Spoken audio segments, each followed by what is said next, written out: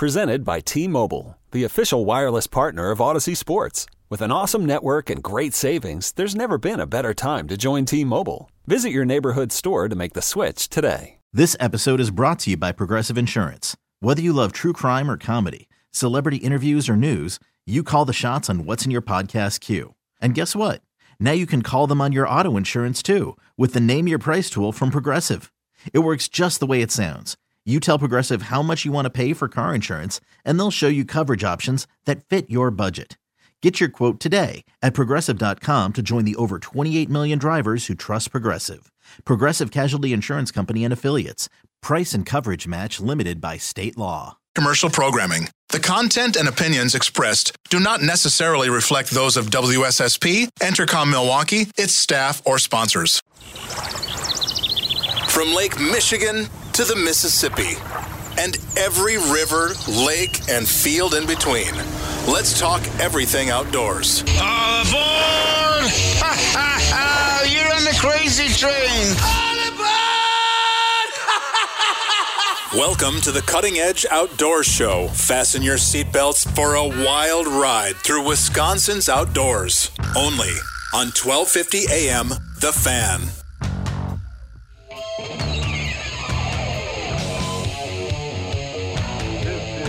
Wacky Walleyes, Cutting Edge Outdoors, with your hosts, myself, Tom Neubauer, and my cohort.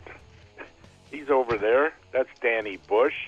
I hope he's paying attention this morning, wide awake. And, of course, we got Sam Schmitz on the boards.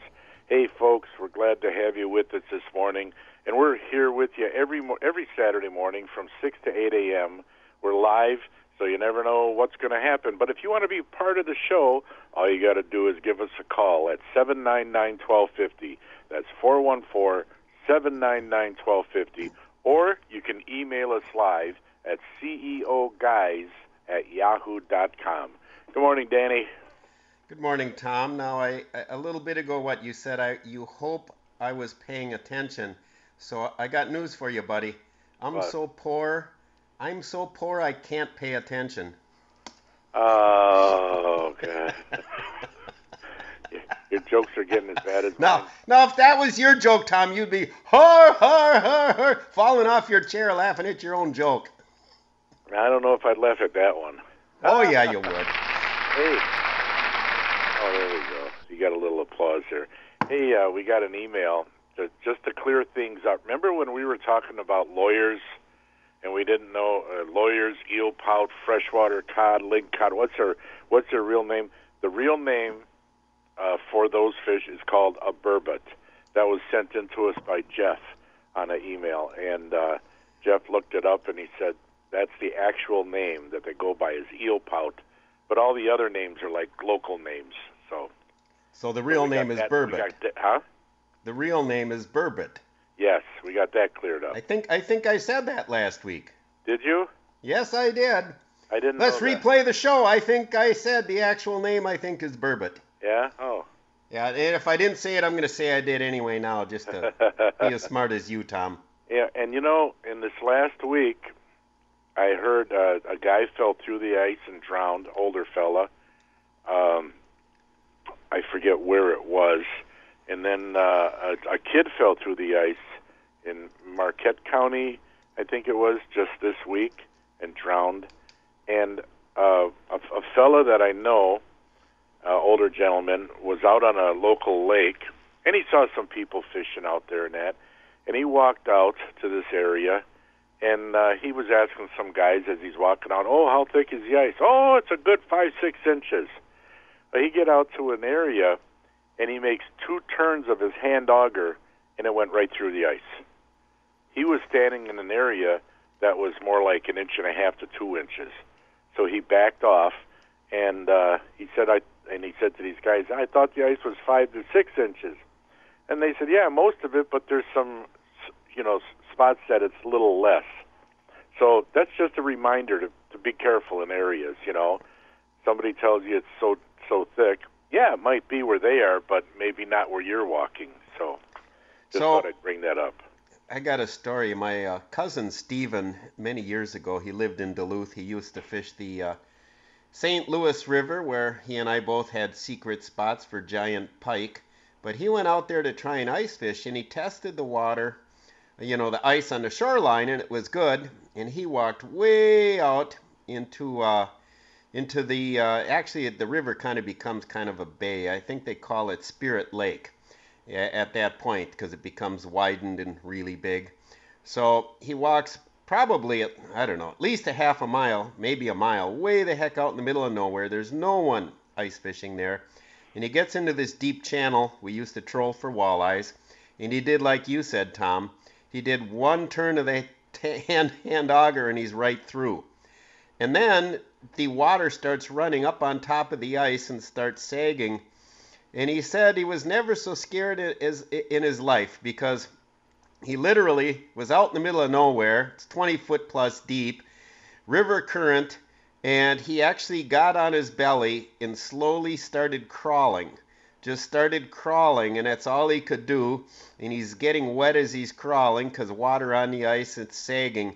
And long story short, he made it to safety. But he said he thought heart was in his throat, heart pound, thought he was dead. You can, yeah, you're right. You got to be careful. You got to think about where you're going. Yeah, if like here on Pewaukee, sure I'm fishing out here, but I wouldn't go in front of that dam over there. So you got to kind of have common sense and figure out where the water flows are. Know that there's some spring holes, and just a little bit of caution there. Yeah, if the ice is that thin, that's a good point that you brought up. That he laid down and crawled out on his belly, because if you can spread your weight out over a bigger area, you have less chance of going through than if he just walked out. So that was good that he did that, even though he got wet, It was good that he did that, yeah. Plus, if he went in while face down, maybe you'd die quicker. It wouldn't be quite so painful. I don't know. Hey, I want to mention, Tom, I don't know if we've mentioned it before, the legendary muskie angler, the road troller, Tom Gelb, passed away. Did he really? Oh. Yeah, he was 85 years old. He wrote for Muskie Hunter magazine. He also wrote a book called Muskie Strategy in 2012. I guess it's considered one of the best, most detailed muskie books ever published. So my friend Troy Woodrow out there listening is now going to go online and order that book, I'll bet. Something to read during the cold winter. He had got two giant ones, as you recall. He got the 53-inch, 51-pound, 2-ounce fish in 2006, and then he followed it up the next year and got a 52 3/4, 48-pounder. So, yeah. What was the name of that book again? It's titled Muskie, M-U-S-K-Y, Strategy. Yeah, 2012 it came out, and you know what? I guess perhaps I might have to pick that up and read. I got to keep reading to keep the mind sharp here. So yeah, I think I'm gonna check that out on eBay, try to find one and order it, or Amazon or someplace. Yeah, well then maybe I'll be cheap and let you buy it first on eBay. Wait for you to give it to me. There you go. Thanks, Tom. There you go. That's my line, though. I was supposed to say that. Well, that's normally your department, Tom. Yeah, that's my line. That's my spot. But I've been learning from you. Well, that's good. We all got to save a few bucks. We're going to be getting another COVID check again, I guess, from the government. But, we are? Yeah, I guess we're getting another one. Well, I'll tell you what. What I'm doing to support the economy, my friend, is that first $600 check. I'm stocking up on as much ammunition as I can. I'm going to go buy $600 worth of ammo and do my best to stimulate the economy, by golly. The way the world's going, yeah, I think that's my plan, buddy. Well, I think my wife and I are going to get a new kitchen floor. Oh, yeah. Okay, can everybody, all our listeners out there, say it all at once? Boring. I know, it was boring. Boring, my friend. Yeah. Well, I got so many of my hunting rifles now, and ammo's been so hard to come by, so I'm going to scarf up whatever I can and stock up for the next 20 years of my life hunting seasons. Yeah. Hey, did you read where buckshot is not legal anymore in Wisconsin to use for whatever? Well, it was never legal for deer. Right, never legal for deer, but I guess guys used it for coyotes, fox, a few other things. But did you read that, right? No, I didn't read that. Since when? That just came out in the Wisconsin Outdoor News magazine. Because a friend of mine years ago did use buckshot for coyote. Right. And I've actually got a couple buckshot rounds laying around. Mm-hmm. Yeah, but as far as like I read that they're going to ban it for a while. I don't know why. I didn't read the whole article. I just read the first little bit that. Well, that would be interesting to check into. Now, I don't know why they would ban it for coyotes. Matter of fact, I've got an article. Actually, I have a book, and maybe I'll get a hold of it later and read some more from it. But it talks about a guy who actually used to whack some coyotes at close range and with goose loads. So you can use a goose load, and I think it was an incidental kind of a deal. Although maybe he was intentionally predator hunting with but if you get a 3-inch Magnum goose load and you get a coyote close enough, yeah, you can whack a coyote with that. Oh yeah, I think so. I got another something else that happened.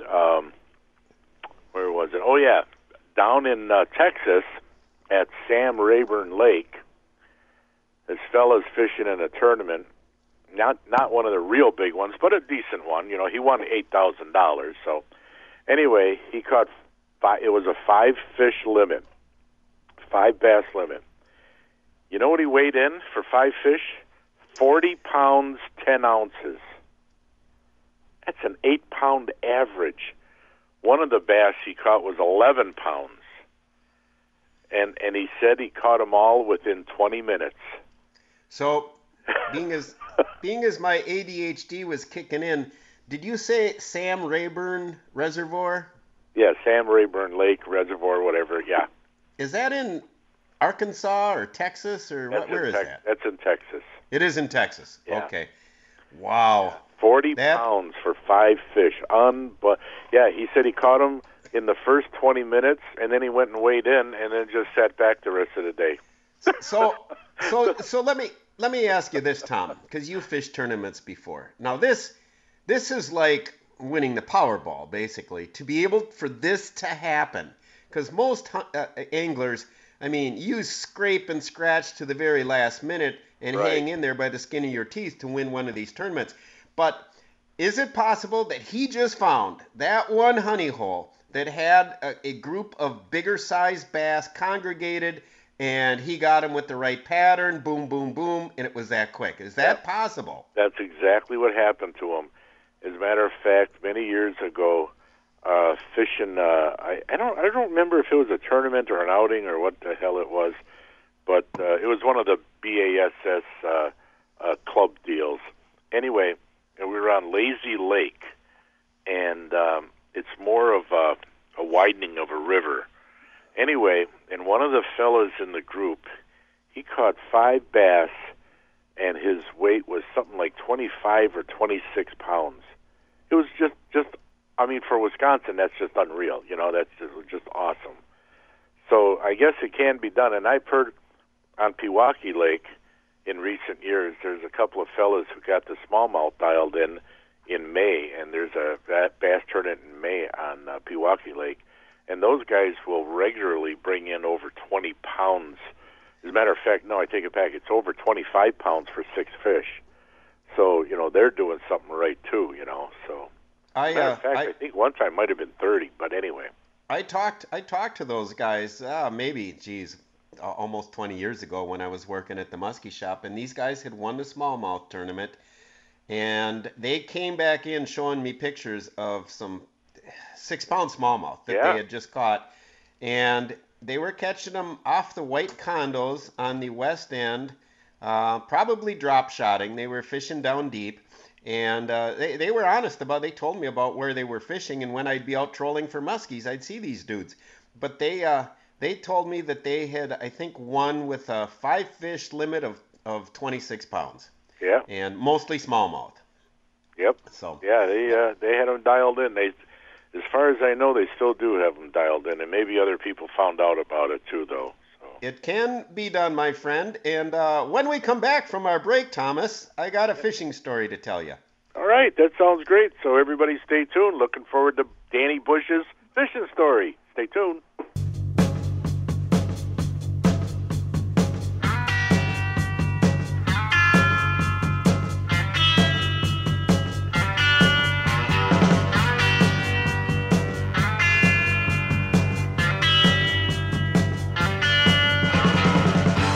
Welcome back to Wacky Walleye's Cutting Edge Outdoors radio show. I'm Dan Bush, along with Hall of Fame, well, he should be in the Hall of Fame angler, Tommy the True Neubauer. We want to thank all our listeners out there. We always make it a point to say we support the badge. So we thank the law enforcement officers out there, healthcare workers, military, first responders, and everybody else out there. We really appreciate what you do, and we appreciate our listeners. And if you like our show, we appreciate you patronizing our sponsors. Let them know you heard about them on the Cutting Edge Outdoors show. So, Tom, I got some more ice fishing reports, buddy. Alrighty. So here you go. So last week I was talking about how on the east end of Pewaukee Lake, my first fish was a nice northern, pushing 33 inches. Then I caught a couple smaller ones, and then I lost the giant muskie with the epic battle out here, broke the line. Not that I'm fishing for muskies, but I would have liked to seen how long that thing was. Anyway, this week I have a first out here, Tom. For the first time in my life, I caught a walleye through the ice on Pewaukee Lake, buddy. All right. How big was it? I was out here with my buddy, Arizona Joe, crazy Arizona Joe, and his girlfriend Amy. And actually, it was 19.5 inches, by golly. It made the cut. So, all right. I hate to say it. Tom Kep and the Walleyes guys will be disappointed in me, but I did fillet it up. Just as the first and only one I'm going to keep. But, it was kind of cool. Now, here's what I notice out there. And I talked to others. My brother used to do a lot of night fishing for walleyes, tip-up fishing, with an old-timer out on Pike Lake back in the day when he was living in West Bend. And he basically said you got to go with really finesse tactics, light mono or some kind of light line, tiny, teeny, tiny treble. He said you got to have super smooth tip-ups, probably the polar ones would be best. He said they'll drop it if they feel any resistance. So here's what was going on, Tom. We were getting some drive-bys where the tip-up would go up, and then no line would really run off, but then we'd look at the shiner and it'd be missing some scales. But we were using 20-pound fluorocarbon and the largest shiners I could get because I like to catch those big pike, right? And I'm figuring that those must have been drive-bys by walleyes. And the one that we caught hung on just enough to get caught by the hook in the corner of the mouth. And we did manage to get it. So now I'm going to downsize and actually have a set of tip-ups where when it starts to get dark, I'm going to go from the bigger stuff for the pike to the walleye stuff, and we'll see what happens. But it would be really cool to catch a 10-pound walleye through the ice. I've caught, not bragging, but I've got plenty of 10-pound walleyes in open water on the Bay of Green Bay. But pulling one of those things through the ice, I think, would really be cool. Yeah, my son Nick was out. Well, last week, Saturday, he had his 2 kids out, and they were catching a lot of bluegills, a lot of crappies, but most of them smaller, but some decent. And they caught a few northern pike, no legal ones, but close. And now this, during the week, he went out by himself after work just for a few hours, and he said that it's always best like that quarter after 4 to quarter to 5 time, He said he caught a ton of crappies and bluegills. he said he was so busy catching those that he didn't bother setting up tip-ups. He kept maybe about a dozen fish. The bluegills were running around that 7.5 to 8 inch, and the crappies he kept were like 9 to 10 inchers. So no monsters, but decent filletable fish. So things are going well. And he did catch a walleye, but it was short, and he had something really big on. He figured it was a northern pike that hit his jig, so and then broke him off. But so yeah, fishing is really good. I got a question though, because I don't ice fish anymore, but there's a lot of people who listen to the show who do. Why is it when you're in these shallow bays and in the fall, late fall, there's not a damn thing in there? No fish. There might be a couple of fish crews, that are lost, but generally there's nothing there. But as soon as you get a few inches of ice, there's fish there. Why is that? My best guess, Tom, and who knows what being as I'm a knucklehead, what do I know? But I'm thinking that, remember we were talking to the Hall of Fame angler, Dale Stroshine, last week, and he talked about how under the ice, it's a quiet water environment, and he was talking about how sonar might kind of disturb some of the bigger walleyes. So I'm guessing that being as it just becomes so still and quiet, as opposed to normally, people, race in boats and so forth, stirring it up.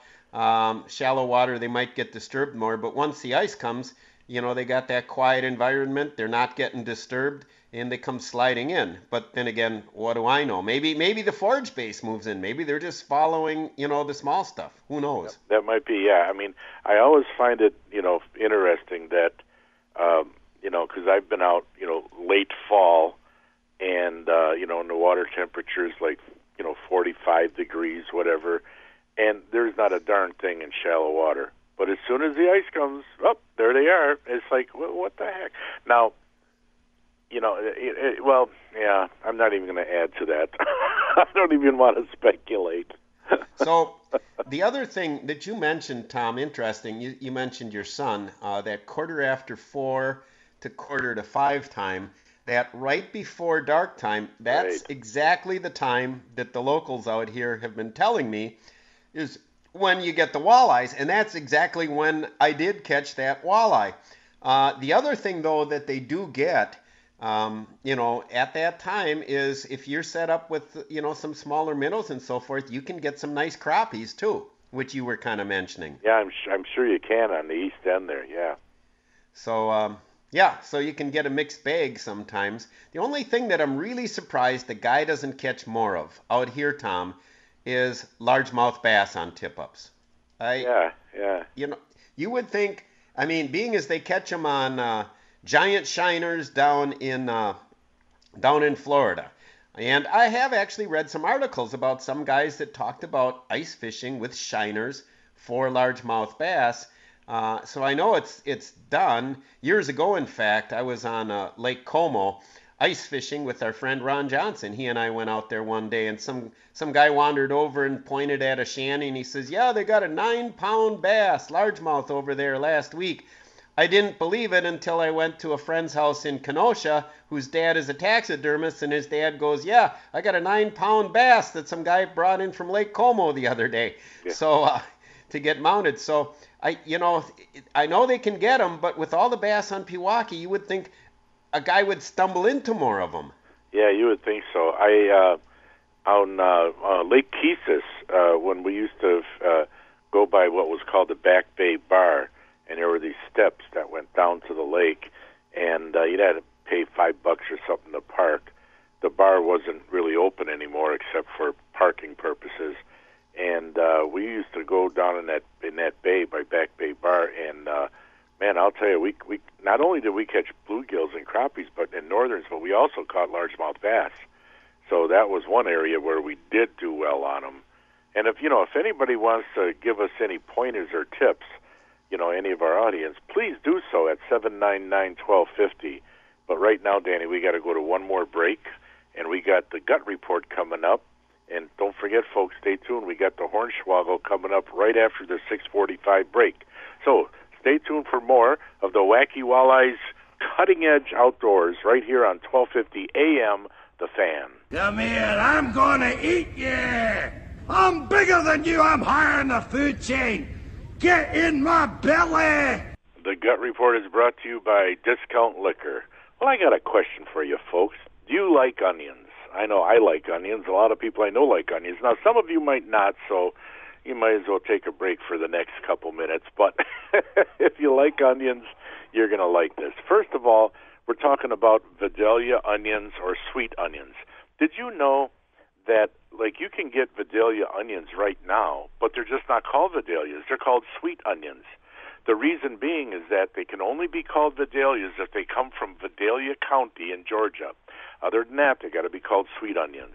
So anyway, you take one of these sweet onions and you peel it, and then you cut a good-sized hole through it, but not all the way through the onion, okay, but a good-sized hole. You fill it with butter and then put a little garlic powder, salt, and pepper. Now, if you don't like the garlic, okay, fine, just use salt and pepper on the top. Wrap it in foil and either put it on the grill or put it in your oven at 350 degrees for about 45 minutes. And you know what? When you bring it out, unwrap that foil. It's soft. You want to make sure it's nice and soft. I'll tell you what, it is delicious. So if you like onions like I do, you're going to want to try this. Vidalia onions, now in the wintertime they're called sweet onions, but they look just like Vidalias. Give it a try. I think you'll like it. The Gut Report is brought to you by Discount Liquor. You can find Discount Liquor at 51st in Oklahoma in Milwaukee or Main Street in Barstow in Waukesha. If you're looking for the best price, service, and selection, you got to go to Discount Liquor. And if you're looking for weekly specials, hey, we got it for you. Just go to discountliquorinc.com. Born to be wild. Born to be wild.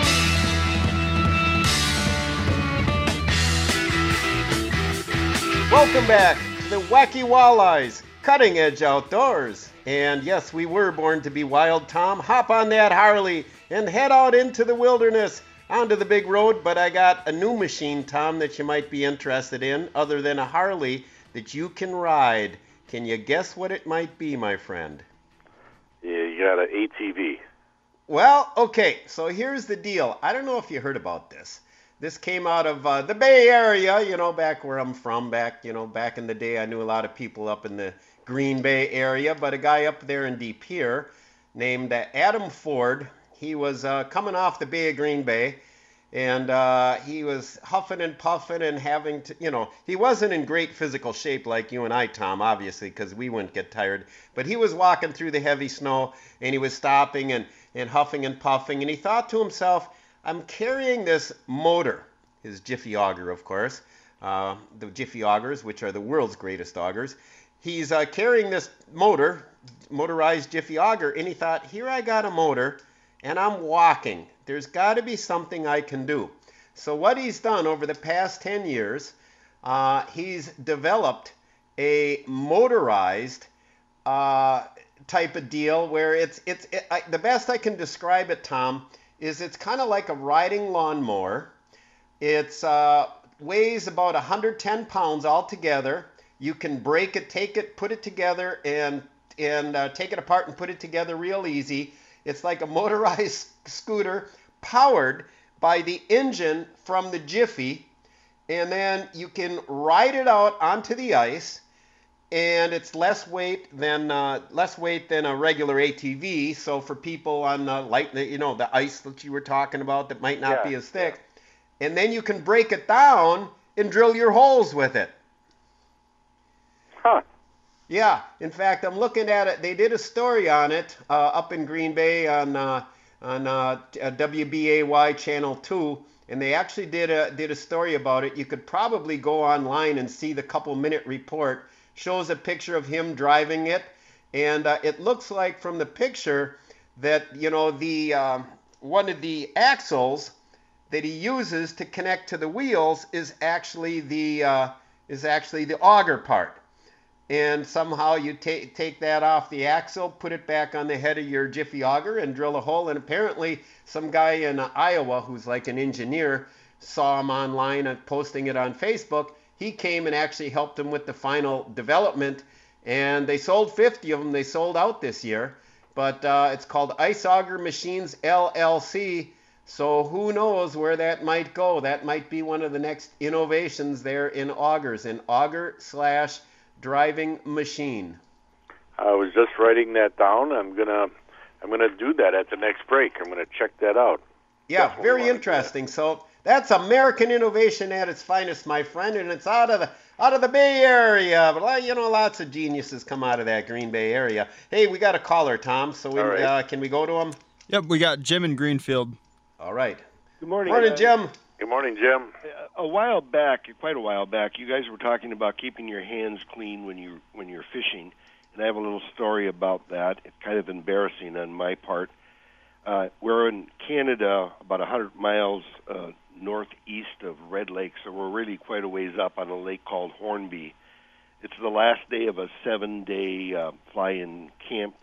And we're in an area of the lake called the East Arm, basically almost like a canyon on both sides of the relatively narrow, beautiful spot. When it's sunny out, I spend more time taking pictures back there sometimes than fishing. Anyways, this day it's 45 degrees about, rainy, windy. I'm out there with a partner, and he's operating the boat. We're back trolling bottom bouncers with leeches, and he's getting one fish after another, and they're all like 24, 25, all the way up to 28-inch walleyes, and I'm doing nothing. He's got the inside, I've got the outside. And I don't smoke regularly, but when I'm in a boat, I have a habit of enjoying a cigar. And he tells me, that cigar is causing your problems. So I put it out, wash my hands well with an odorless soap that I always carry in case I get gas or something on. Continues the same way. He's pulling one in after another, and I'm doing nothing. So I wash my hands a second time. Nothing. Can't get, he continues to catch fish after fish, and I'm doing nothing. Finally, I got so desperate, I asked him, let me use your bucket of leeches rather than my own. I think something's wrong. Never improved. By the end of the day, he had about 25 walleyes, all 26, 27, all above 24, let's put it that way, and I had 2. I've never had that sort of experience in the past. I was outfished by a very, very large margin, and I never could figure out what really went wrong. He insisted it was that smell of that cigar on my hands that I just couldn't wash off. I got a question for you. You said he was fishing the inside and you were the outside? Right. Did you ever try switching? Well, with the bottom bouncers, I hesitate to do that. I might have gotten a little bit like maybe in the front of the boat. I was in the front, he was in the back. So I tried, maybe right off the front of the boat. But I don't like to do 2 bottom bouncers on the same side. So, no, I did not really do that to any big degree. I thought, to this day, I think about, was it just the way the wind was blowing, the current, just he had the perfect setup, and I was on the outside. But I don't really know. But I kid you not, I was outfished at least 25 walleyes to 2 that day. Well, when I was in grade school, and we had a tough question for the pastor. It was a Catholic grade school. And during religion class, if we had a tough question for him, his answer, and this is what I'm going to give to you, his answer was always, it's a divine mystery. Well, I hope never to experience it again. What's that? I hope to never have that experience again. I've been on the opposite side of that. I was once up with my son-in-law, and we were again in the same general area in Canada, and we were just we were actually trolling little crankbaits, back trolling little crankbaits, and I was getting one after another, and he was doing absolutely nothing. And he always insists that I give him the poor tackle, the poor pole to use, the poor reel to use. So I finally got so fed up with hearing it, I just handed him my whole rod, reel, bait, everything. I took his, and I never missed a beat. I just kept catching him, and he didn't do anything at all. Yeah, you just never know why certain things happen like that. I've been on both ends like that, too. I'm sure, Bushy, you have, too. And it's just something weird that happens. Who knows why, right? Well, I'm going to keep my hands clean in any case. Okay, good for you. Thanks for calling. Guys. Well, I guess that's it, right, Sam? Yep. So, okay. So Tom, you kind of asked the question that I was thinking. I'll relate a story. Years ago, Steve Milliot started to dial in the trolling for walleyes in the Bay of Green Bay before it really became like it is today. Now everybody and their brothers up there trolling walleyes. But he kind of found a way of trolling and getting them in the Sturgeon Bay area, and then he and his friend Mike decided that they'd go up to the upper Mish-Badenoch area and try the same system on a reef up there. And they made one pass of a reef, and his friend Mike caught 10 walleyes, all big ones. We're talking 28 inchers. And Steve didn't catch a thing, and basically it was because Mike had the inside line along that reef, and Steve was just off of it, even though you would think they're running those baits so close together. But sometimes you got to put that bait right in the zone, and I'm thinking that it had something to do with that. It didn't have anything to do with the smell of a cigar, I can tell you that. Yeah, I doubt it, too. I think it had something to do like that. And that's why, if I was in that situation, I would just push the guy away from that side of the boat for a while, and I'd take over. Oh, yeah. There you, Mr. There's Tom just caring about himself, going to knock the other guy off the boat. That's right. So, say, hey, man, you go fish the other side for a while. I'm here now. Listen, all of our friends out there listening right now can relate to that time. When you're out with your brother, your sister, your mother, whoever it is, your best friend, and if it's okay if they catch a couple fish, but if it gets to a point where they start catching all the fish, you get pissed off. You start to get aggravated, man. Yeah, I know. Been on both sides, so. And yep, we've been on both sides. In fact, people that fish the piers, Lake Michigan. Our friend Jim Dembick goes out there a lot now, and over the years I used to go out quite a bit. And you'd be on the pier, and it seemed like whether I was in Algoma, Kewaunee, Two Rivers, wherever I was at, there was always that morning where there was one guy on the pier. It was that guy between 10 other guys chucking spoons, and that one guy was catching all the fish. And it would make you nuts, because every time we'd all be getting out of the guy's way to net another one for him, and everybody's frustrated. So, you've always, seen when it's that guy.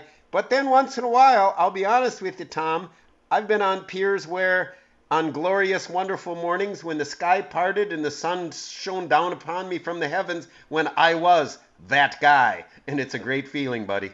Yeah, generally, I would say that if that guy was using bait mate, that's probably why. Well, that's it. It's the bait mate fish attractant. Well, you know what? If it was a cigar, get some of the garlic game fish type stuff. There you go. And salt. Spray it on your hands, rub it around, and get that cigar smell off your hands. That's right, yeah. Well, we got to go to the gut report now, so we do need a caller. The gut report, Hornswoggle, Tom. Hornswoggle, I know.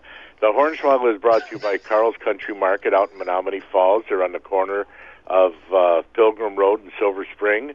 You want to check them out. Award-winning sausages, meats, many, many, many other things in the store. So you do definitely want to check them out. But if you win the Hornswoggle contest, you'll get a $10 gift certificate to Carl's Country Market. So to be a contestant, all you got to do is call right now at 799-1250. That's 414-799-1250. Be a contestant for the Hornswoggle, and stay tuned for more. The following is paid commercial programming. The content and opinions expressed do not necessarily reflect those of WSSP, Entercom Milwaukee, its staff, or sponsors. From Lake Michigan to the Mississippi, and every river, lake, and field in between, let's talk everything outdoors. All aboard! Ha ha ha! You're on the crazy train! All aboard! Welcome to the Cutting Edge Outdoors Show. Fasten your seatbelts for a wild ride through Wisconsin's outdoors. Only on 1250 AM, The Fan.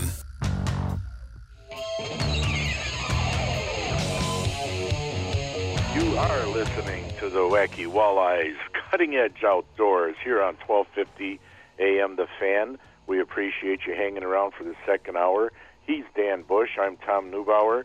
Sam Schmitz is on the boards, and we're here every Saturday morning from 6 to 8 a.m., so we got one more hour to go. And if you want to be a part of the show, hey, just give us a call at 799-1250. That's 414-799-1250, or you can email us live at ceoguys@yahoo.com, just like our friend Nick did. He wrote us he emailed us here, Danny. He says, "Good morning, gents. Loving the show this morning. Do you know of any fishing jamborees going on in the area this winter? I can't find any registered for Pewaukee Lake. FYI, it seems like bass go deep during the winter, which is why most guys don't catch them on tip-ups. I've caught a few in shallow water, but quite a few in 15-plus feet of water." That's from Nick. But he wants to know about ice fishing jamborees on Pewaukee Lake. You know about those, Danny, don't you? Well, typically the ice jamborees on Pewaukee would be based out of our good friend's place out at the waterfront pub there, Curly's Waterfront. And they'd normally start about this time of year when the ice was good enough, and they run every Saturday. Now, I did mention a couple of weeks ago that some of the jamborees were canceled. I think Lunkers was canceled, and another one which opened up, I believe, January 16th and February 9th, unless I have that backwards, I'm not sure. Don't quote me on that. So Ryan out there at Waterfront mentioned that, hey, let some groups know they got an opening. Some of the groups are canceling because they couldn't get enough participation to make it worthwhile, because these are fundraisers, because a lot of people didn't want to do it because of the COVID deal. Now, I do believe they still have some other ones going on. If you go out to Waterfront, normally they have them posted. So if you go out to Waterfront, they normally got a poster on the wall listing all their fisheries for the season. So Nick, I would suggest going down to Waterfront and having a Bruja today and check it out, because I'm hoping they have some, because I like to set up tip-ups here, and I go down and enter, and I've won $50 3 times over the years. I've gotten the winning northern fishing out of my little shanty here right in the corner of the lake, and running down and registering it and winning some cash. So I hope they got some jamborees this year. Yeah, I got a question for Sam. Sam, the Packers don't play this week, do they? No, they got the number 1 seed. They're on a bye. They're on the bye, so there's not going to be a NFL football picking contest this week. That'll be next week. So Sam, who potentially could the Packers play next week? So they play whoever is the lowest remaining seed after this week. So potentially, or most likely, probably the Tampa Bay Buccaneers, or unless the Bears somehow upsets the Saints, it'd be like Tampa Bay, the Saints, or the Rams, or let's see, there's one other team. But yeah, it's pretty much like whoever is the lowest seed after remaining, whoever wins. If that makes sense. Okay, gotcha. It's a little different this year compared to most. So to be determined. Yeah. Okay. Pretty much. Well, hopefully it's a good seed and the Packers can continue. Hey Tom, can I give my gripe of the week for you? Can I throw it out there, buddy? You would, even if I said no, wouldn't you? No, Tom. Tom, it's your show, buddy. You're the boss of me. So you go right ahead. Here we go. Well, it's not necessarily a gripe, just an observation. Okay. So I was up northern Wisconsin, and one of my cousins showed me a picture of a nice 8-point buck that his son shot this year. And I said, man, that's a great looking deer, big body on it. Yeah, nice rack, good job. The one thing I didn't do, and here's where I'm going with this, is I didn't whip out my cell phone and say, well, look at the picture of the 10-pointer I got this year. Look at this 8-pointer I got. And this is the thing that I've noticed. No matter how big a fish you got, no matter how big a deer you got, there's always someone that has a bigger one. And it's just kind of annoying where, if, let's say, for example, someone shows a picture of whatever, a bass, and then the guy sitting next to you at the bar, he'll show you a picture of a bigger bass that his neighbor caught. He might not even be a fisherman. But why do people always have to do that one-upper type thing? Why don't you just let the person feel good about what they got and say, wow, that's a nice fish. That's a nice buck. You can shut your mouth and you don't have to whip it out and say, well, look at this, look at mine, because the person is trying to feel good. So enjoy that feeling with them and be a decent guy about it. That's right. You know, I did something that you're not going to like. I did it this last week. A fellow was in the store, and it turns out he's a guide on the Milwaukee River for walleyes. I should have, been pumping him for information on where, but... Well, yeah. But I didn't. But anyway, he says, yeah, I catch a lot of walleyes on ice fishing stuff this time of year on smaller stuff. And I said, oh, yeah? And I said, that's pretty interesting. That's good for you. And he got out his phone, and he starts scrolling. You know how you start scrolling looking for something? And I said to him, hey, look, if you're going to show me pictures of walleyes, no offense, but I know what they look like. And so he put the phone back in his pocket. Tom, oh my, all I can say is the girls would say is OMG. Oh, I don't know. You are such I can't, come on, oh my gosh. Hey, I was impressed that he's... You got to go to church and find Jesus, man. Hey, you need a kinder heart. Hey, I was impressed that he was catching walleyes, and I told him that on the Milwaukee River, and that he's guiding on the Milwaukee River for walleyes. I thought it was great, but do I really need to see walleyes that I know what they look like? What the hell's going on out here? Tom, now here's the other thing. Here's the other thing where you were being a conehead is, yes, you should have pumped them for information. Let me tell you about the old bushy, as Steve Milliot used to call it, soft shoe. When I used to work at the muskie shop years ago, guys would come in, they'd show me pictures of muskie and so forth, and I wasn't right away going, oh, well, yeah, I got this one over here. The guy comes in, so here's what I would do. I'd say, wow, man, that's a great fish. You catch a lot of fish out here. Man, I got to hand it to you. You really do good. And then you butter them up, and then what they do is they'll do this. Invariably, their voice will get quieter. They'll lean in closer, and they'll go, well, I'll tell you what I'm doing.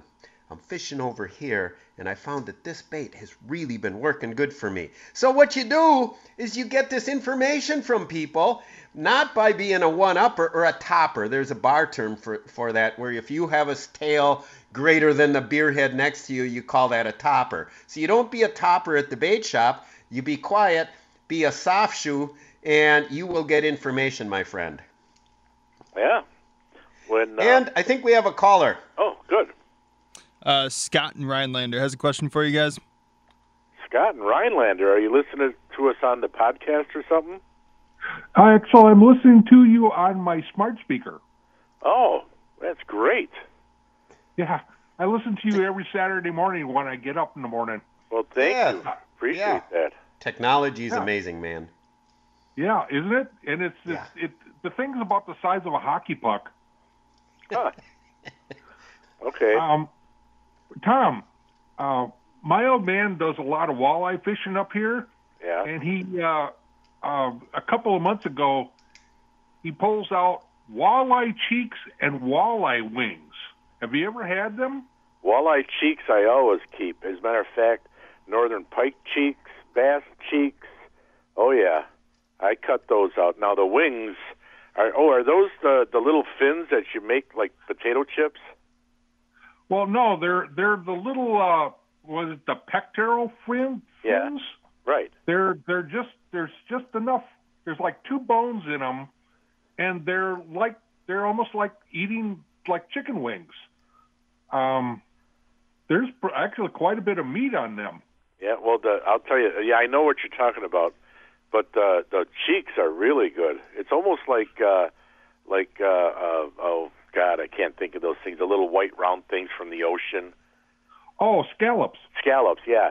It's almost like eating scallops, It's delicious. Yeah, well, we made them like with an Alfredo sauce and noodles and stuff like that. They're really, really good. Oh, you're making me hungry now. Well, you what's do the that weather every like morning up while there I by you? listen to the Gut Report. What's that? I said, you do that every morning when I get up, when I listen to the gut report. Yeah, I do that every morning. Hey, listen. Hey, Jim. Jim, just don't ask him if he wants to see some of your walleye pictures you just caught. Well, I'd love Scott, to. sorry. I'd love to, guys, but I'm blind, so I can't. Seeing pictures is a little hard for me right now. Oh, that's too bad. I'm sorry to hear that. We appreciate you listening up there. Ice fishing last week out in the little lake. My cousin is on a little lake on the west side of Rhinelander, and he caught 12 crappies and 2 bluegills, and we had a feast last Friday for fresh fish. There ain't nothing better than that. Oh, I know. Those are great. Hey, what's the weather like up there by you? It's cold. Not a lot of snow, though. Not much snow, huh? Yeah, the trails aren't open yet. At least not in Oneida County. Yeah, that's what I heard, that the trails aren't open yet. So they've been a little bit more snow up there. They wrote about 50 tickets or so. Yeah. For people riding on the trails. Oh, that's not good. That's not good. The old man has some pretty good luck in up in Green Bay too. Catching, he catches a lot of. He's a big walleye fisherman, so. All right. Well, listen. Thanks for calling and thanks for listening to us. I appreciate that all the way up there in Rhinelander. That's all right. Cool. Thanks for the show. Yeah. You take care now. Bye now. Yep. Thank you. Bye. Yeah. How about that, Danny? Another listener from some other part of the state, you know. All the way up there. Tom, what's the name of the mythical beast up there? The hodag. The hodag. Yeah, the hodag. Hodag. What do you mean mythical? What do you mean mythical? Years ago, I was driving up there, through there, to go deer hunting up there in God's country, Douglas County, and my cousin, who was like a year older than me, we hit Rhinelander, and he goes, "Dad, what's a hodag?" And I said, being the wise ass in the back seat, I said, "A hodag is a mythical beast." And he didn't know what the hodag was. Well, I don't know about mythical. I a lot of people, it's kind of like Bigfoot. A lot of people think they've seen it, you know. I'm a believer. Yeah, it's like Bigfoot. So, anyway, like Bigfoot. Well, listen, we gotta go to another break real quick. We'll do this one quick, folks. So stay tuned. You're listening to Dan Bush and Tom Neubauer here on the Wacky Walleyes Cutting Edge Outdoors. We'll be right back. Listen to the Nary Milwaukee Home Improvement Show Saturday mornings starting at 8. Tom Mainville is my co-host this week, and Jason Zabrowski, owner of J&J Contractors, will be our special guest. That's the Nary Milwaukee Home Improvement Show, only on 1250 AM, The Fan.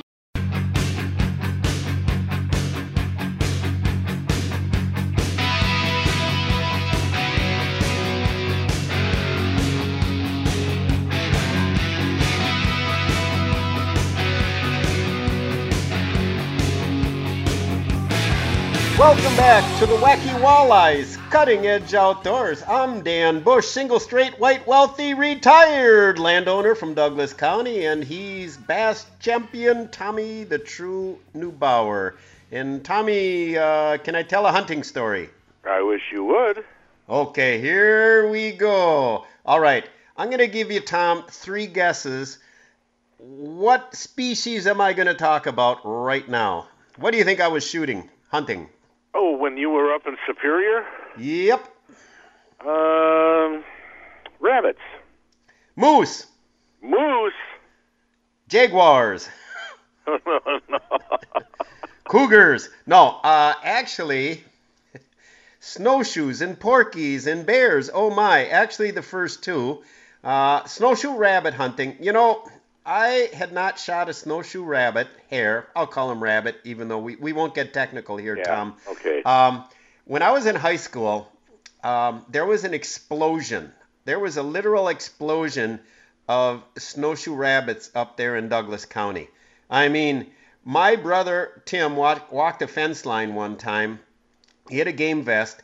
He shot 8 snowshoe rabbits while walking this fence line. There were so many of them that he shot one snowshoe, under a brush pile, and when he went around to the brush pile to reach in and grab, he grabbed a perfectly live snowshoe by the back legs. The thing started kicking like crazy. He put its barrel to its head, shot it, and then went and found the one that he'd actually hit. So he grabbed a perfectly live rabbit. And wow. and then I remember I was down by the river, and I had one or two. In fact, that same day, I had shot a snowshoe rabbit where I'm walking along, and I looked down at my feet. It was literally laying motionless right next to my foot. And I got it. So I had gotten a couple, but he had 8 in his game vest. And, my brother Tim could get kind of ornery. My dad always called him the ornery one. And even though I love my brother Tim a lot, but he showed up at the bottom of the river, and he had these 8 snowshoes, and he was dying. He was walking through this heavy snow, and his game vest was like, weighing on his neck and shoulders, and he was actually griping and yelling at me like it was my fault. And I'm like, you're the one who went and shot 8 snowshoes, and all of a sudden you're all angry and upset. But there was a lot of them. Now, it's starting to come back. I'll tell you, I hadn't shot one in over 40 years. You might see a track once in a while up there. The population, again, they can really explode and then they go way down. It's an interesting phenomenon in the wild. I guess we could maybe talk to a biologist more about it, but they're coming back.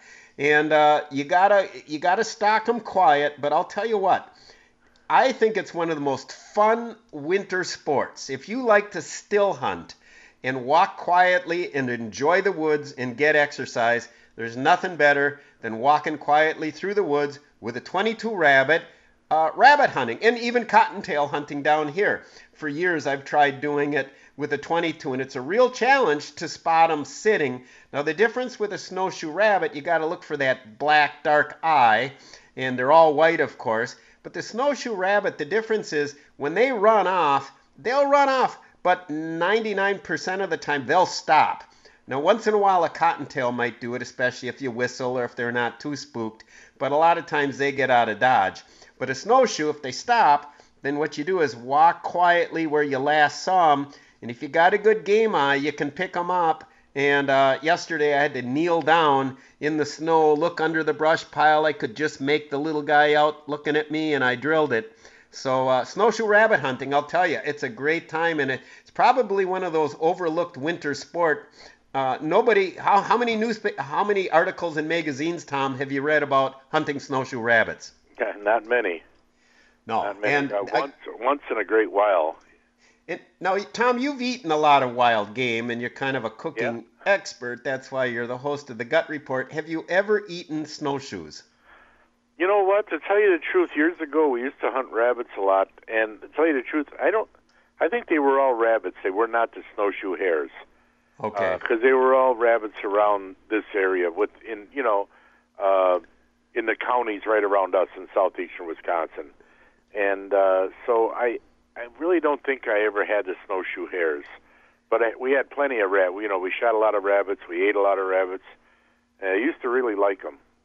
So years ago we used to shoot those. And we also used to spear in the middle of winter. I've mentioned this on the show. We'd take a chainsaw, cut a hole in the middle of the river, go on a sandbar, and in the middle of the night in January, below zero, we'd spear lawyers. And we'd always give, there was an old farmer named Eddie Miller up there. He's the one we got our land from. We could always leave frozen lawyers and dead snowshoe rabbits on Ed's porch, and he'd take them. So most of the time I wasn't into eating the rabbits, but we did try it once. And I don't know, I think I and my cousin Steven tried frying them up or some method. And I'll tell you what, you want to lose a molar, they were tough, and we couldn't do it. Really? But, because the regular rabbits that I would make, no, they weren't tough. No, they were. No. It was like chicken. I'll tell you what, those snowshoe hare, they were rangy hares, and they were tough. Oh, and, but there's got to be I don't think they'd invented the crock pot yet. There's got to be a way of making them. And my friend Joe that I was up there hunting with, he's got a He's got a guy that he knows who has some special old German Hessenpfeffer, whatever, rabbit recipe, and he's going to give him a cottontail, and he's going to give him a snowshoe that I shot, and have him make them up, and we're going to do a test to see if there's a difference. There you go. Hey, I just sent you an email so you might want to check your email from Char Grams. Keith's wife sent us an email, a couple of photos of a couple of big deer in her backyard. It says, "Big guy still around backyard. Check out the back leg. Does tarsal glands swell up during the rut?" And if you look at that first photo on the rear left leg, the tarsal gland is all swollen. She was wondering if that happens during the rut. And the other picture is the big buck coming after a doe. That was pretty funny. Do you see him? Yeah, it looks like he's looking at the butt of the doe. Most males staring at the female posterior, and like most females, she's getting the heck out of Dodge and saying, "Get away from me, creep. You got no job. You live in your parents' basement. You've dropped out of college. Get away from me." Yeah, that's either a 8 or 10 pointer, one of the two. It's a nice buck in their backyard. I'm surprised Keith hasn't shot it yet. In answer to her question, Tom, and I'm no expert, but I do believe that the tarsal gland, yes, does swell up. I know that's part of the scent type thing. In fact, my dad knew a guy years ago who was like an old type of Indian type back to nature guy. The guy was an expert marksman. He could shoot grouse out of the air with a .22 rifle. But he one time cut the tarsal gland off a buck, put it in a tree, and actually had a buck come in that he shot. So I have heard stories about it. The other thing that's going on now, Tom, is I believe that the second rut might be going on yet. When we were up there in Douglas County, we'd find the deer tracks where the females were, peeing, of course, between their legs, but it was a real brownish colored. It looks like that, the doe pee that you get, like the Tink 69 and that stuff was all kind of brown and stinky. My buddy Joe, being goofy as he is, actually went down in the snow and sniffed it, and it smelled just like that kind of buck lure that you'd buy. So we're wondering whether, there's not a lot of bucks up there, whether some of those does are in estrus again, and second rut might be going on. Yeah, you don't know, but just want to thank Char for sending us in those photos. It's very interesting, and I hope Char and Keith are doing well. Hey, thanks, Char. We do have a caller we'll go to. The other thing I'll mention though is that does a lot of times do get bred later in the further north, just so that with the rough springs that they're dropped a little bit later when the weather isn't so bad. But yeah, Sam, let's go to our caller. We got a couple minutes before break. Yeah, we got Keith in Wauwatosa. Hey, Keith, how's it going? Good morning, gentlemen. I am doing fine. I hope you are too. Yeah. You may have moved on from the subject, but you were talking about rabbits and cooking or eating them and how to prepare them. And actually, I used to make Hossenstuffer. It was one of my dad's favorite meals. And but you're right, that was before the crock pots. But they used to have a device called the rummer top, and it was a clay pot. And so I had a clay top, a clay bottom. You soaked it in water for a couple hours, and then you make like a stew. Put your rabbit in there, and you put some onions and carrots and potatoes in, and a little broth, chicken or beef broth, and then you bake it, and it would come out extremely tender and delicious. It was the soaking in water that gave the moisture. Keith, what we used to do before crock pots, my mom had a Nesco. Remember that, Nescos? I do remember Nescos. Yeah, it was kind of like a forerunner to the crock pots, And so, we would put the rabbits in there, or we would bake them, We did a number of different things with them, but put them in that Nesco. It was kind of like putting them in a crock pot nowadays, So, yeah, it sounds good. Now that we're talking about it, I feel like going out and having rabbit now. Well, I hope you don't mind I just couldn't resist. Yeah, no problem. Thank you. We appreciate the call. Take care, gentlemen. Stay safe. Okay, you too. Bye now. Well, we better go to that break at 7:30. So, folks, stay tuned. We got a few more things to bring up, and if you want to get in touch with us, just call us at 799-1250. That's 414-799-1250. Or email us live at ceoguys@yahoo.com.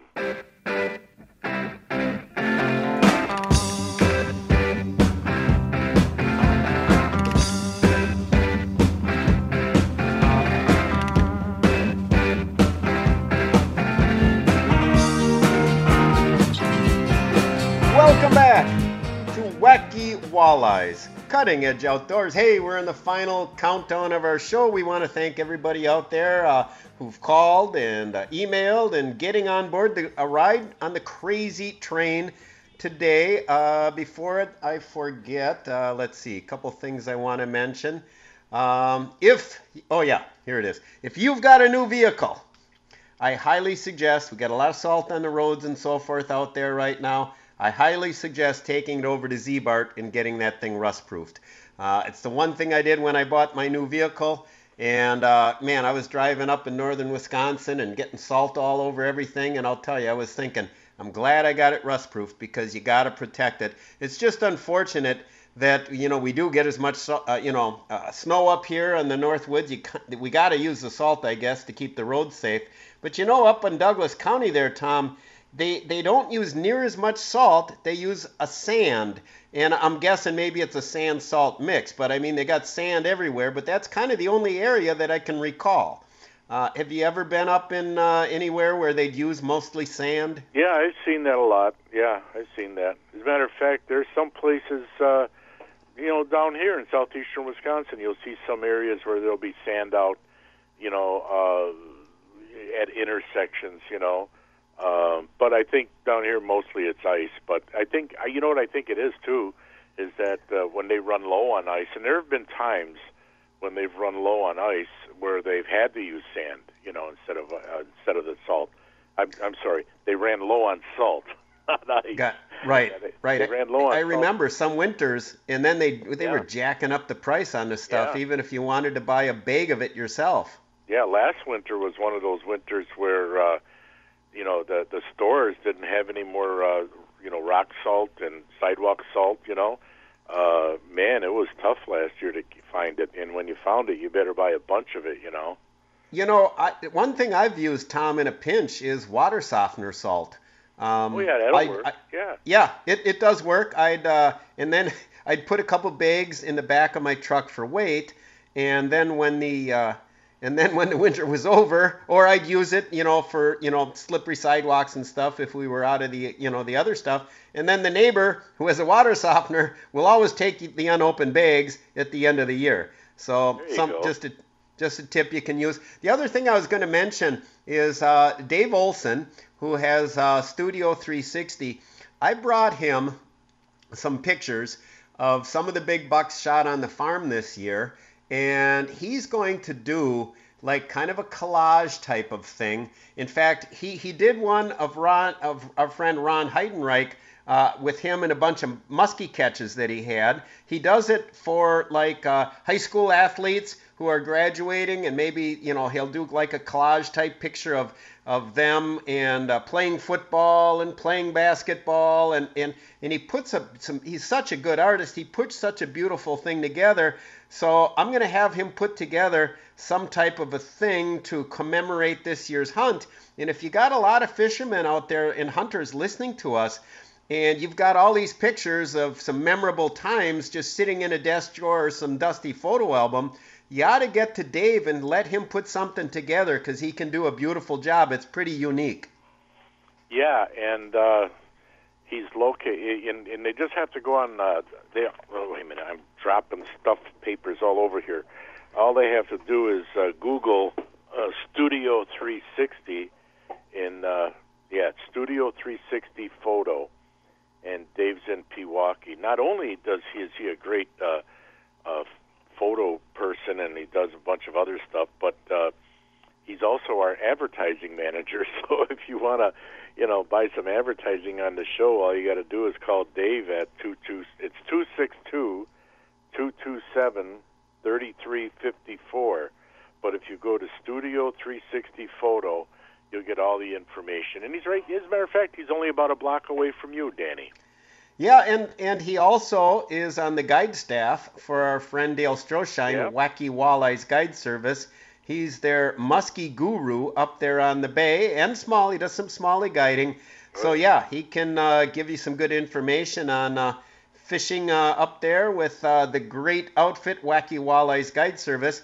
My other tip, Tom, is this. Now, Tom, can you remember, you know me well enough, what's Bushy's favorite place to shop?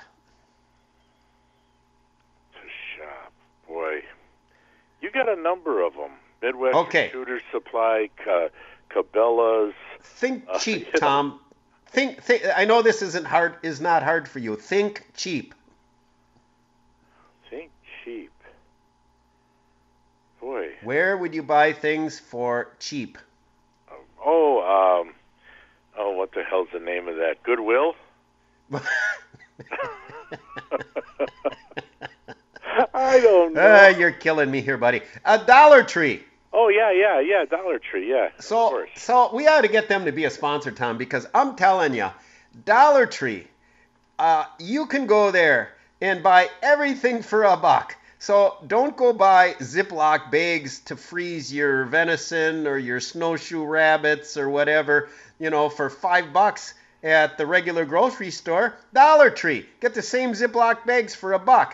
Aluminum foil, Tupperware, hardware, laundry detergent, bleach, duct tape, you name it. You can get it there at the Dollar Tree. It's my favorite store to go. You buy things and you walk out and you're like, oh man, the bill's going to be $40, and they say that'll be $16.05, please, because everything's $1.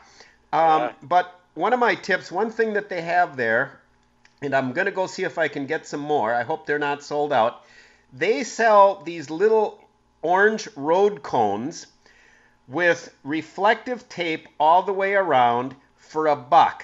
So you can buy a couple of those, and they're perfect for putting on the ice next to your tip-ups. Yeah, and so some Yahoo with his snowmobile doesn't run over it. Exactly, my friend. Good, you knew where I was going with that. So some Yahoo on his new Polaris does not run over your tip-up. Yeah, that's a good idea. Good idea. So after this hot tip, all the lunkhead fishermen listening to us are going to race to the Dollar Tree to see if they got those orange cones. Yeah, you just might have jinxed yourself, and you go there and there won't be any left. It's okay. I got my 3 already. They also work good for in the summertime when I want to save my parking spot for my boat. Once I pull my trailer out of my reserved spot here, I put those orange cones up. Reserved for VIP right here. Good idea. White Jaw Guide Service. Yeah, that's a real good idea. Yeah, so that nobody takes that spot. Yeah. That's a very good idea. Yeah, so that's it. I'm all out of good ideas for the week, Tom. Well, I was surprised this week when I showed up at the store that's Sherpers and Hales Corners. When I showed up on Wednesday, after not being there for, since the previous Friday, I showed up on Wednesday, and every one of our ice fishing combos, rod and reel combos for ice fishing, was gone. Sold out, wiped out. So I had to order a bunch, and I hope they're there. I don't know. We'll see. I don't know, Tom. The as far as getting even the fishing stuff, that's hit or miss. Well, we have ice fishing stuff seems to be pretty easy to get. It's some of the other stuff that's tough to get. But no, we've probably got 5 or 6 different kinds of tungsten jigs. We got a lot of those. We got a lot of the blade baits, different blade baits. And of course we got, your standard diamond jigs and ratzos and ratfinkies and all that stuff, And of course, spring bobbers and, we got all the basic stuff too, So we're set pretty good. Yeah, we got a lot of stuff, but there are a few things that we are out of. like I said, the rod and reel combos, my goodness, those went fast. So I ordered a bunch. Hopefully they're there when I get over there on Wednesday. So when you talk, Tom, rod and reel combos, are you talking about ice fishing specific rod and reel combos where they sell like a short little rod with the reel? Yes, ice fishing rod and reel combos, yes. Okay. Yeah. Okay. So, and we had a bunch of them, and now they're all gone. So, like I said, I had to order a bunch. It's amazing how sometimes that stuff will just fly out in 1 week, and then you might sit with this stuff for 2 weeks, then another week comes and it just flies out. You know, we got some specials on some ice augers too. So, you know, we got a bunch of stuff there ready to go for ice fishing, that's for sure. Do you have any more of the laser augers?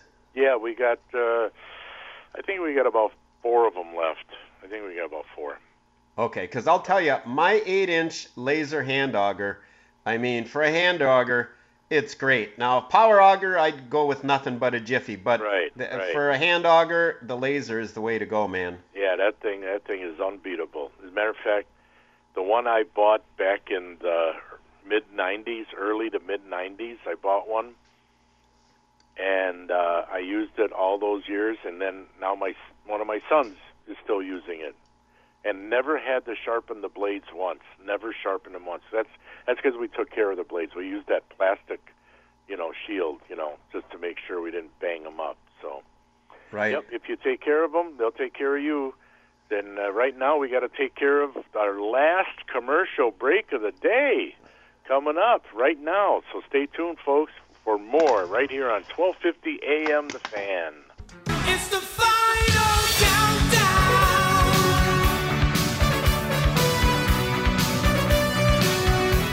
The final countdown.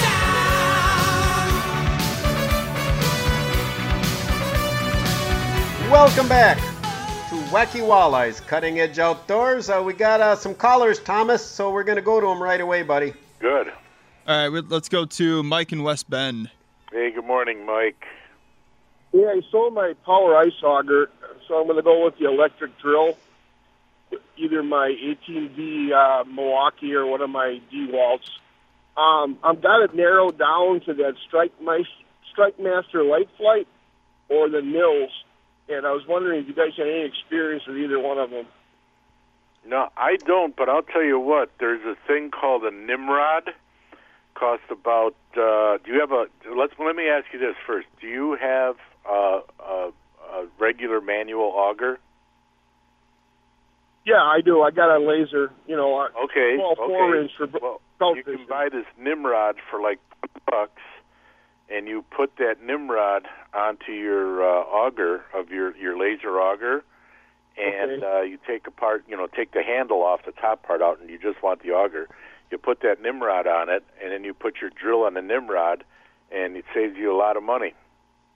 Matter of fact, over at Sherper's in Hales Corners, I think we have 2 left, but you can find them at other stores. Nimrod, huh? Yeah, it's called a Nimrod. Yeah, that's a good tip because but I'm going to need, the thing of it is that I had the 4-inch for backwater trout fishing up in Michigan, but I'm looking. I'd like to get a 6-inch hole, or maybe a 7.5. But I was just wondering. That's the reason I was going to go to something bigger. You can save some money if you do that, and as long as you got a 18 or 20 volt drill, it works great. Okay, that's what I'll do. Nimrod. Yep. I'll look that up. Nimrod. All right. Okay. Thanks a lot. Thank you. All right, I think we got Bill at Sportsman's Den here, Tom. Yep. Bill from Sportsman's Den. How you doing? Top of the morning, gentlemen. Happy New Year's. Same to you. I haven't been able to for the last 3 weeks, but I got you. Yeah. Hey, I wanted to say something. A lot of guys don't know about this Nero. It's called a Nero Russian auger. Beautiful. Comes with the drill adapter, everything. Really, really nice. I'm impressed. It's a good auger. I know everybody knows about the lasers and that, but this one's a home run. We do have them here if they want to try them. And I wanted to say something about a lot of people come in. I went tungsten. I got to have tungsten. It's a lot of the fish like a slower dropping ice jig, and if you're fishing in 4 to 8 feet of water, maybe 10, you really don't need a tungsten. You go with your lighter jig, you might start catching a little more fish. It's not dropping too fast. But that was on my mind, and I thought this week I don't mind selling tungsten, but it's not the only game in town. I agree. Sometimes, you don't. I mean, fish have been caught on leadhead jigs for years. Doesn't mean you still can't catch them on old leadheads, Yeah. And one other thing, a trick for the guys out there.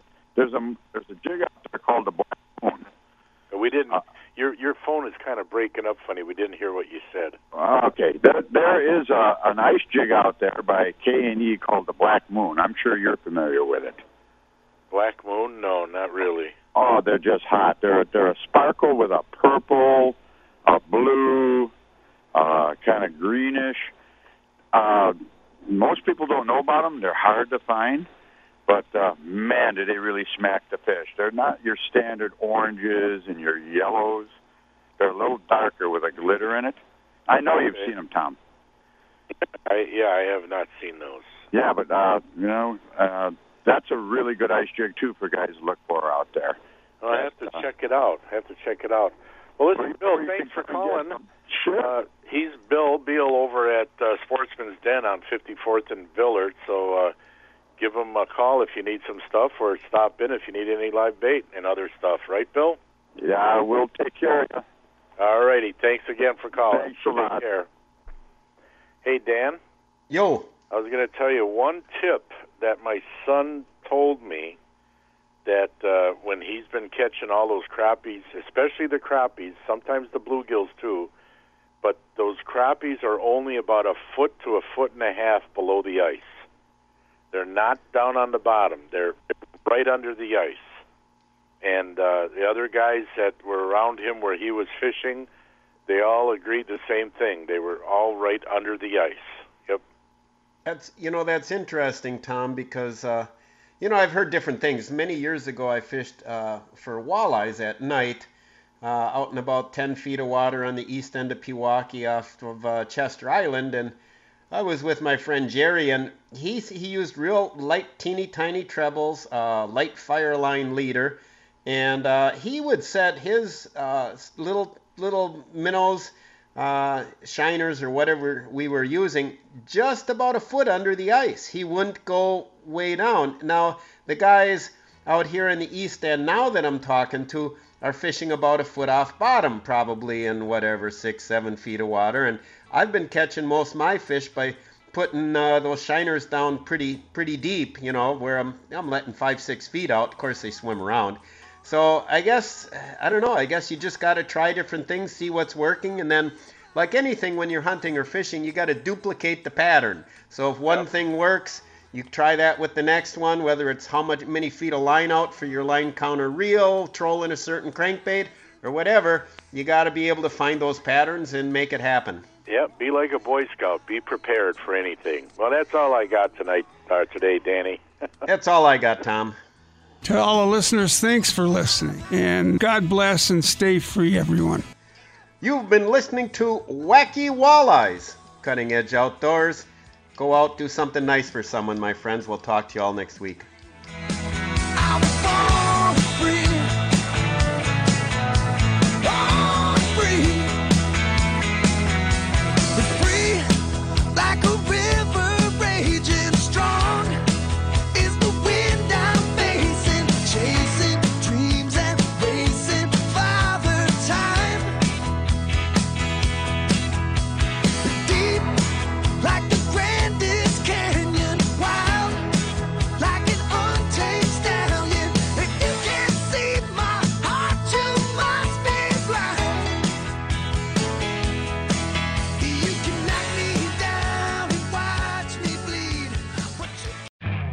You could spend the weekend doing the same old whatever, or you could conquer the weekend in the all-new Hyundai Santa Fe. Visit HyundaiUSA.com for more details. Hyundai, there's joy in every journey. This episode is brought to you by Progressive Insurance. Whether you love true crime or comedy, celebrity interviews or news, you call the shots on what's in your podcast queue. And guess what? Now you can call them on your auto insurance too with the Name Your Price tool from Progressive. It works just the way it sounds. You tell Progressive how much you want to pay for car insurance, and they'll show you coverage options that fit your budget. Get your quote today at Progressive.com to join the over 28 million drivers who trust Progressive. Progressive Casualty Insurance Company and Affiliates. Price and coverage match limited by state law.